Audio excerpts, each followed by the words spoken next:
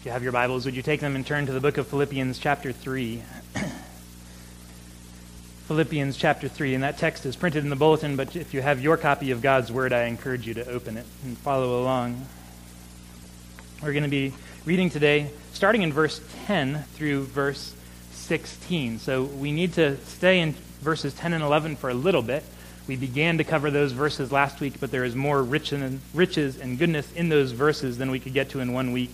So we will finish those and move into the next paragraph today as well. So verses 10 through 16. This is the word of God given to us as a gift to make us wise unto salvation.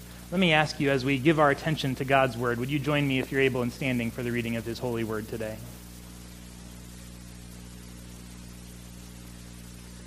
Philippians chapter 3, starting in verse 10. That I may know him and the power of his resurrection, and may share in his sufferings, becoming like him in his death, that by any means possible I may attain the resurrection from the dead. Not that I have already obtained this, or am already perfect, but I press on to make it my own, because Christ Jesus has made me his own. Brothers, I do not consider that I have made it my own, but one thing I do, forgetting what lies behind, and straining forward to what lies ahead. I press on toward the goal for the prize of the upward call of God in Christ Jesus. Let those who are mature think this way, and if in anything you think otherwise, God will reveal that also to you. Only let us hold true to what we have attained. Father, this is your word, which is given by the inspiration of your Spirit, that we might be well equipped for every good work. We ask now that your Spirit will cause us to open the ears of our hearts to hear what you say to us. We ask that you will be our teacher, and may we be faithful, obedient learners. We pray in Jesus' name. Amen. Please be seated.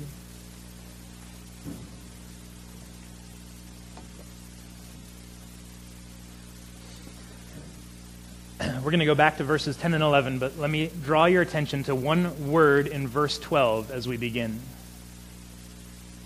The most important word, perhaps, in this whole passage is in verse 12, where he says, not that I have already obtained this or am already perfect, but I press on to make it my own, because Christ Jesus has made me his own. I want to think on that word for a moment, the word because. Because if you miss that word, we'll get the whole idea of this passage twisted around. We'll miss his point. You see, what we have here is Paul is speaking quite zealously and quite eagerly, quite earnestly. We hear it in his voice. He's speaking very zealously of his desire to be like Christ. For by Christ's work in him to grow in holiness, to become like him in his death, to be conformed to his image, he's pressing on with great zeal. Why? Well, he tells us, because Christ Jesus has made me his own. All of this desire to excel in his conformity to Christ, all of this desire to know Christ and to be found in him, to be made like him, comes from the fact that at a very particular moment in his life, he could look back on, he could see it, he could remember it. At a moment, Jesus made him his own. At a moment in his life when we remember the story of Saul, the persecutor, he had no desire to be Christ's, no desire to know Christ or be made like him. And yet Jesus appeared to him and made him his own. This is so vital to understanding how Paul approaches the Christian life. Because without it, we could read this section of chapter 3 where he's speaking so zealously. I press on, I'm forgetting what's behind, I'm straining towards what's ahead. I would like to be made like him, to know him, to share in his sufferings. This is an impressive level of commitment and desire and zeal to be like Christ. And without that, we could get this misunderstanding that it's all about what Paul does. That somehow he thinks his works for Christ are now going to earn him favor with God, and yet he guards us from that by telling us very clearly and very precisely what it is that drives him. What drives him to have this level of desire for holiness? This is it. It's because he knows the grace of God to him in Christ. It's exactly because of what God does for him in Christ that he has desire now to become like Christ. Isn't this amazing when we think about it? That here's the way you know if you have truly experienced and understood the grace of God in Christ. It's if your heart now has a new passion for holiness. You know you've experienced and understood rightly the grace of God in Christ if your heart now has a new passion for holiness. Now here's what's interesting. I see this at least 3 places in Philippians. At least 3 places. We could look back to chapter 2, where he says in verses 12 and 11, work out your salvation with fear and trembling. Again, he's pressing on and he's telling his people to press on. Work it out. Work out that salvation. And yet, we know this comes right after this great hymn to Christ in verses 5 through 11, this magnificent celebration of the redemptive work of Christ in his death and resurrection. And so there's no hint that in saying, work out your salvation, he's somehow telling them to earn or to curry their own favor with God through their deeds. It couldn't be. He's just given us this great celebration of Christ. And yet that leads him now to earnestly tell them, work out your salvation. We could see it again, chapter 3, verse 10, which we read, where he says, here's his desire to know Christ, to be found in Christ, even to share in his sufferings that he might be conformed to the image of Christ. Where does he get that level of desire, that level of commitment? Well, he has just said that his great desire is to be found not having a righteousness of his own, but the righteousness of God that comes by faith. And having received that as a free gift, free righteousness, that drives him now to continue to pursue righteousness. And now we see it again here, where he's saying, verse 12, chapter 3, I press on. I press on. He tells us, verse 12, verse 13, verse 14, I press on to make it my own. Why, Paul? Why do you press on with such zeal? Because Christ Jesus has made me his own. It's almost this paradox that the more he exalts in the grace of Christ, the more he exalts in the fact that the righteousness from God is a free gift, something you cannot earn with your good deeds, freely given to those who have faith. The more he focuses on that, the more his heart is driven towards holiness.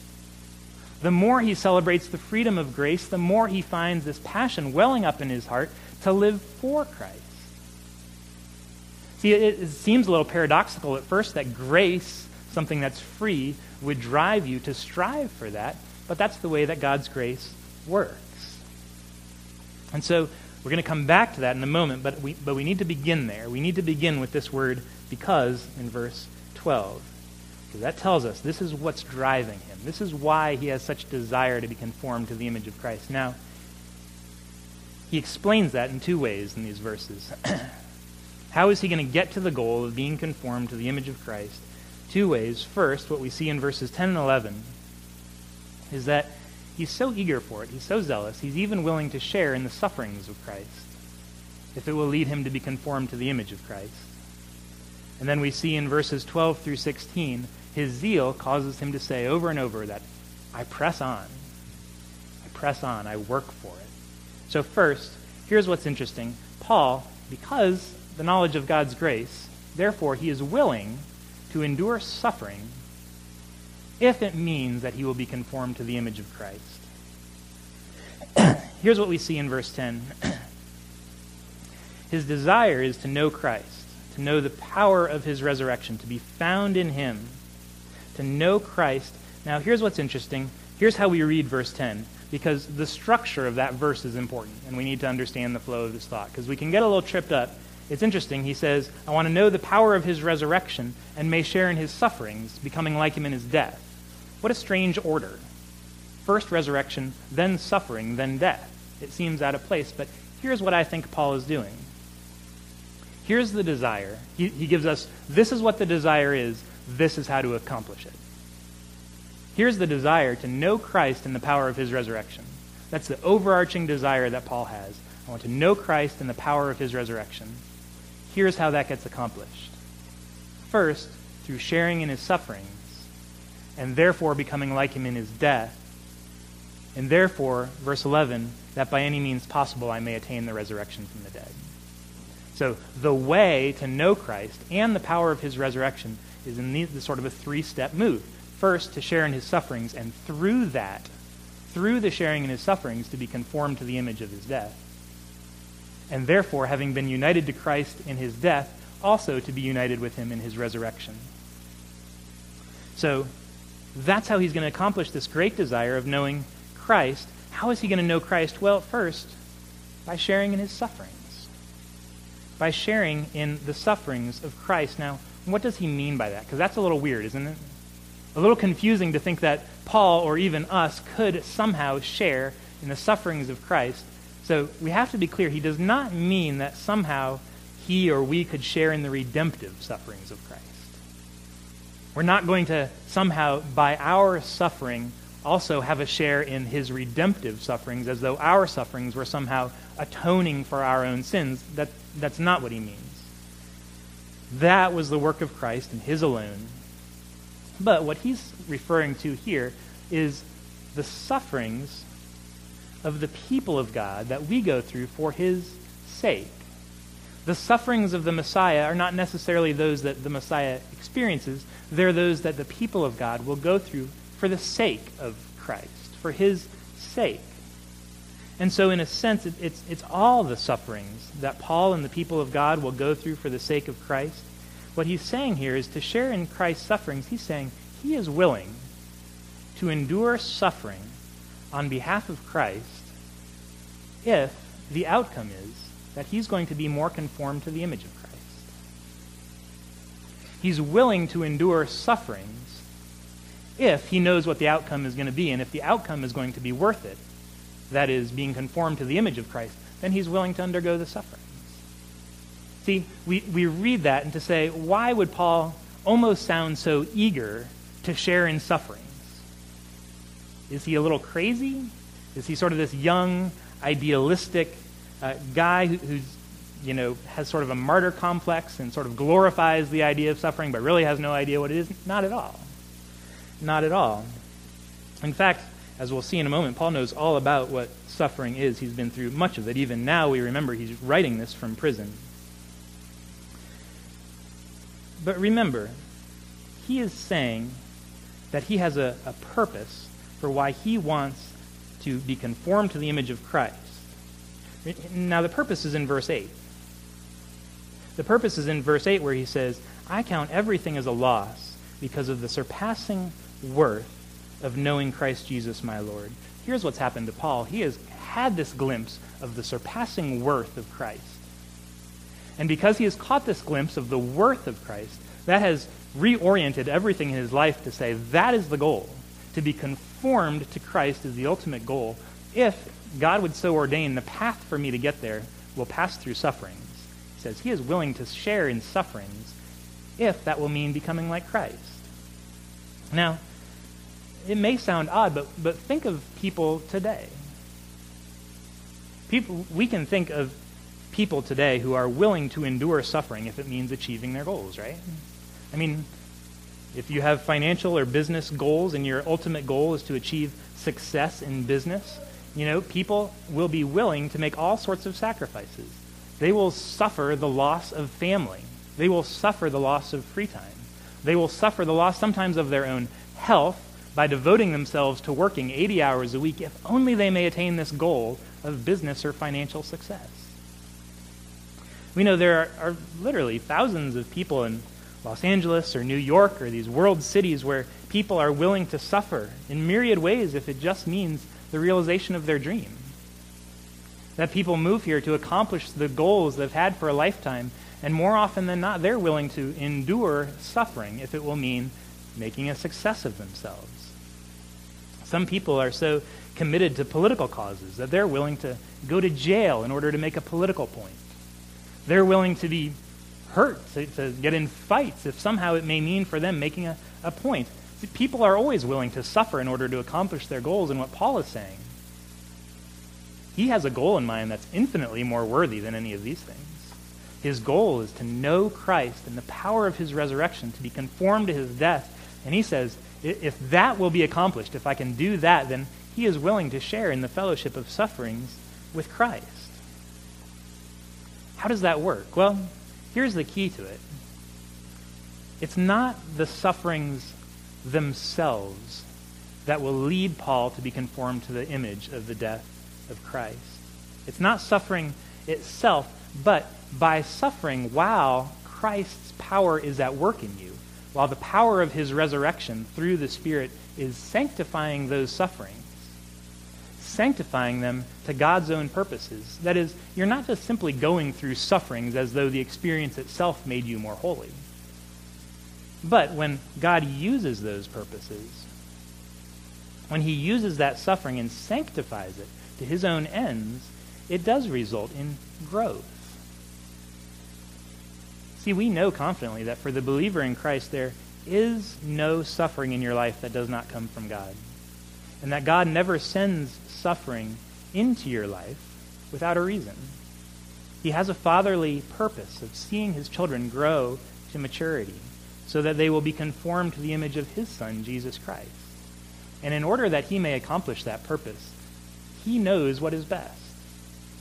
He knows that sometimes the way to accomplish that purpose is by allowing his sufferings in our lives. And when it's suffering that come through the hand of God together with the power of the Spirit, sanctifying those sufferings in the life of the believer, then they do accomplish his purpose. Paul knew all sorts of sufferings. Paul knew all sorts of sufferings: imprisonment, floggings, beatings, hardships, privations of all sorts of kind, mental anguish. In fact, I want to read from 2 Corinthians chapter 1. I want us to hear what he says in 2 Corinthians chapter 1, verses 4 through 11. He says, I'll start in verse 5. For as we share abundantly in Christ's sufferings, so through Christ we share abundantly in comfort too. If we are afflicted, it's for your comfort and salvation. If we're comforted, it's for your comfort, which you experience when you patiently endure the same sufferings we suffer. Now, look at verse 8. This is interesting. For we do not want you to be ignorant, brothers, of the affliction we experienced in Asia. For we were so utterly burdened beyond our strength that we despaired of life itself. Here's the anguish and the suffering that Paul is going through. So far burdened beyond their strength, they despaired of life itself.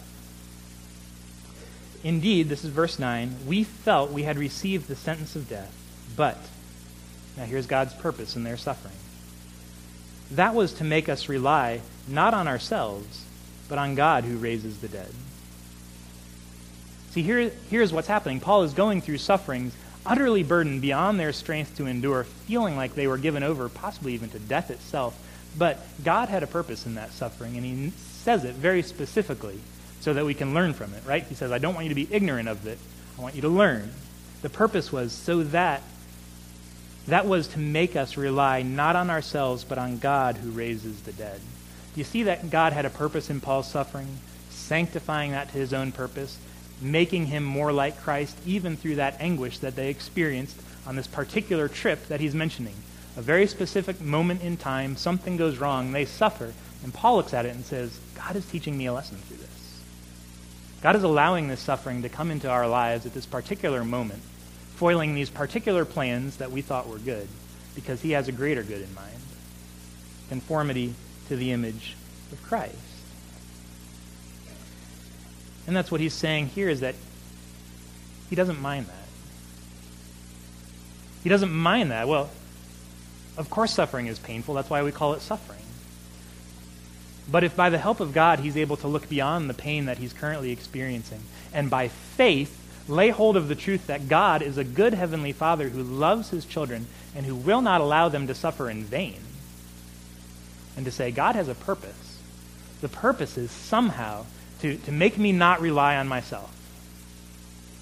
He has a purpose in using this difficulty and hardship in my life to wean my heart off the love of the things of this world, to keep me from placing my trust in things that will fail me, to teach me the lesson. How do I learn not to lean on my own understanding, but to trust in the Lord with all my heart?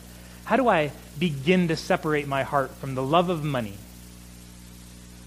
or the love of respect, or the love of ease, or whatever idol it is that tempts our hearts and that woos our hearts into trusting in them?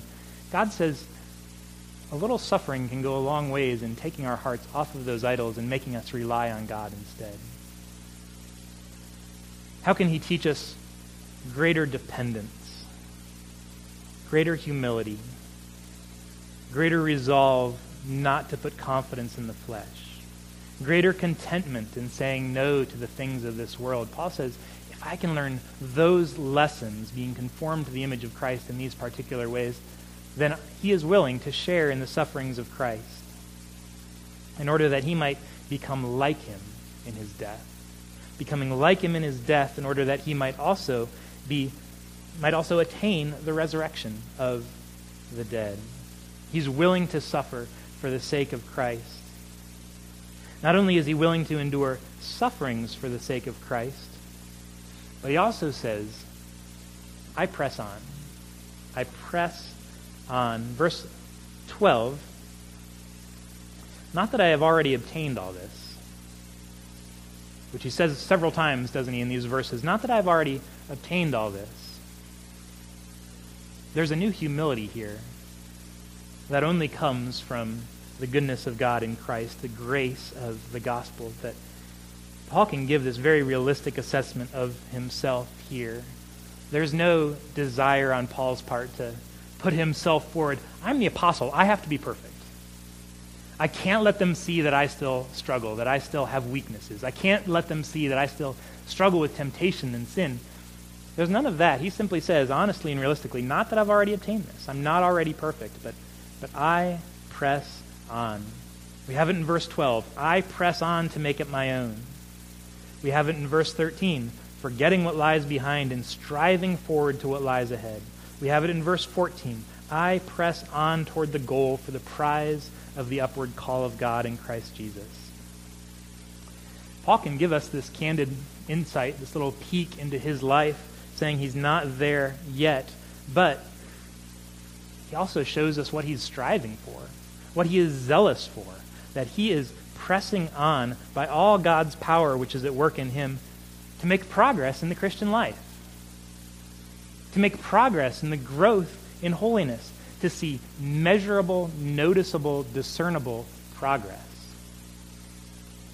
I remember one of Jonathan Edwards' resolutions when he was a young man was that he would make measurable, discernible progress in the Christian life. That he would be able to look back on the last year of life, maybe even on the last month of life, the last 2 weeks of life, and say, 2 weeks ago, I was not where I am now.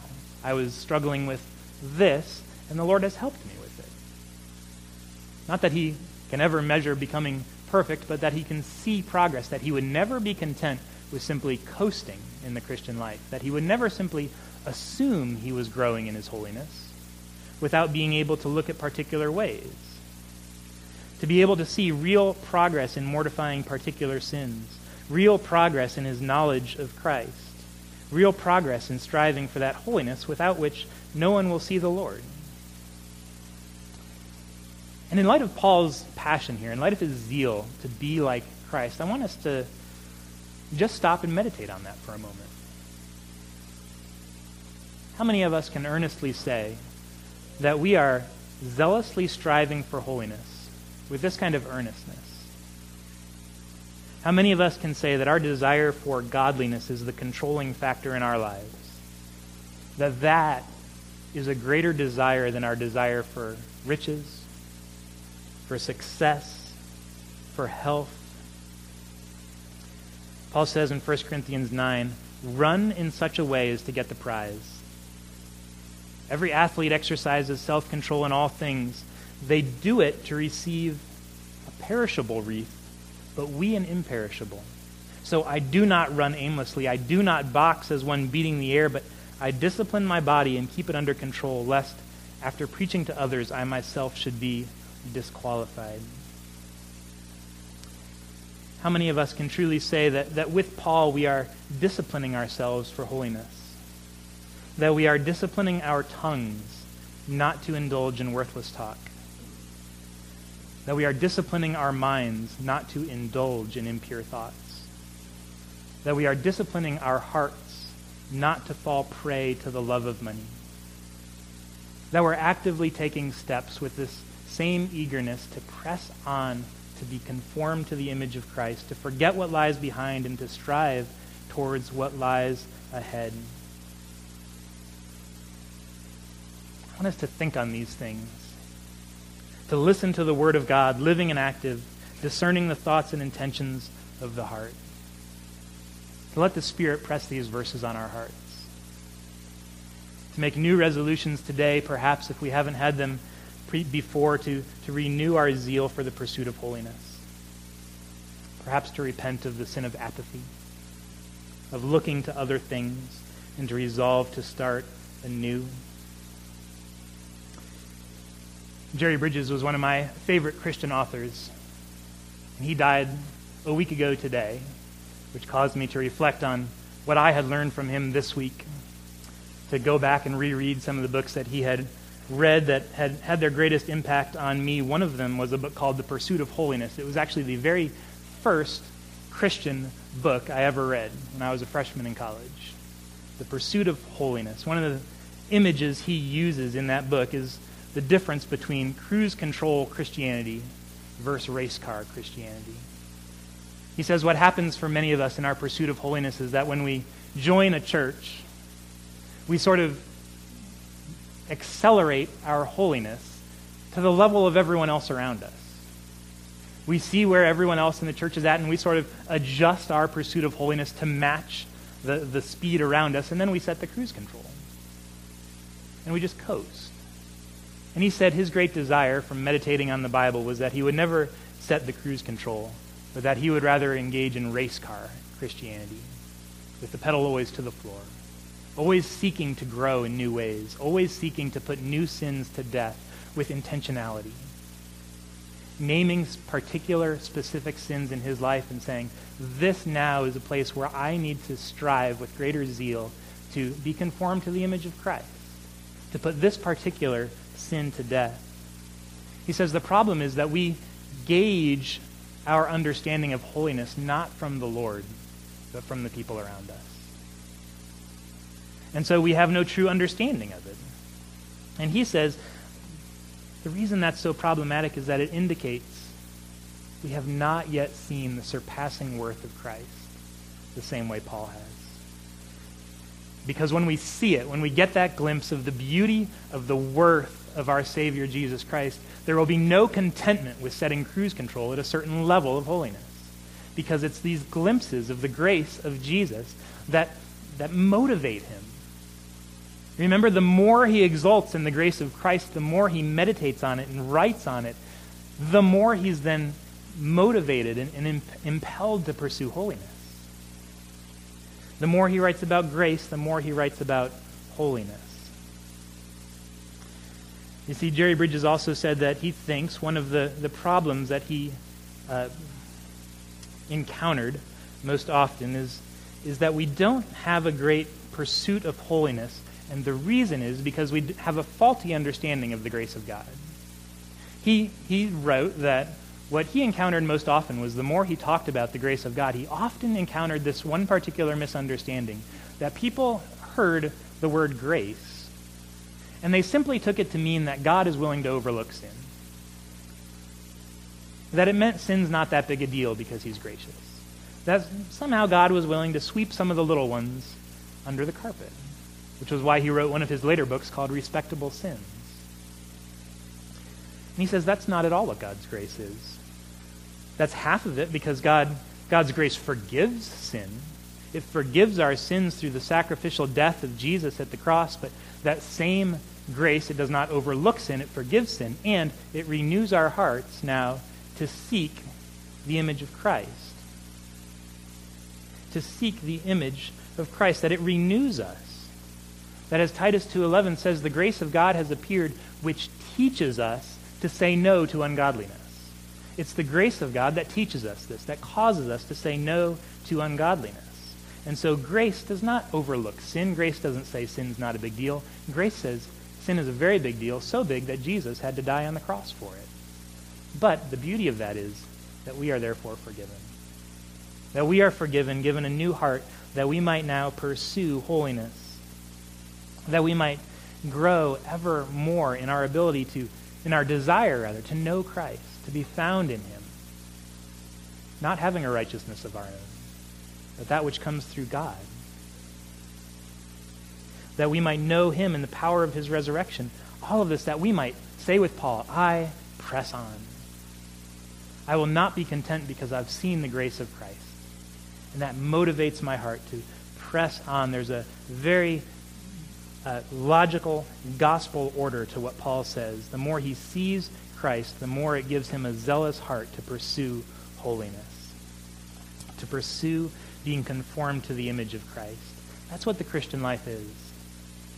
Continually growing in our understanding of Christ, in our knowledge of his mercy, in our self-understanding of the way his grace has been shown in our lives.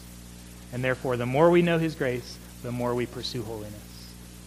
The more we pursue holiness, the more we see how badly we need his grace.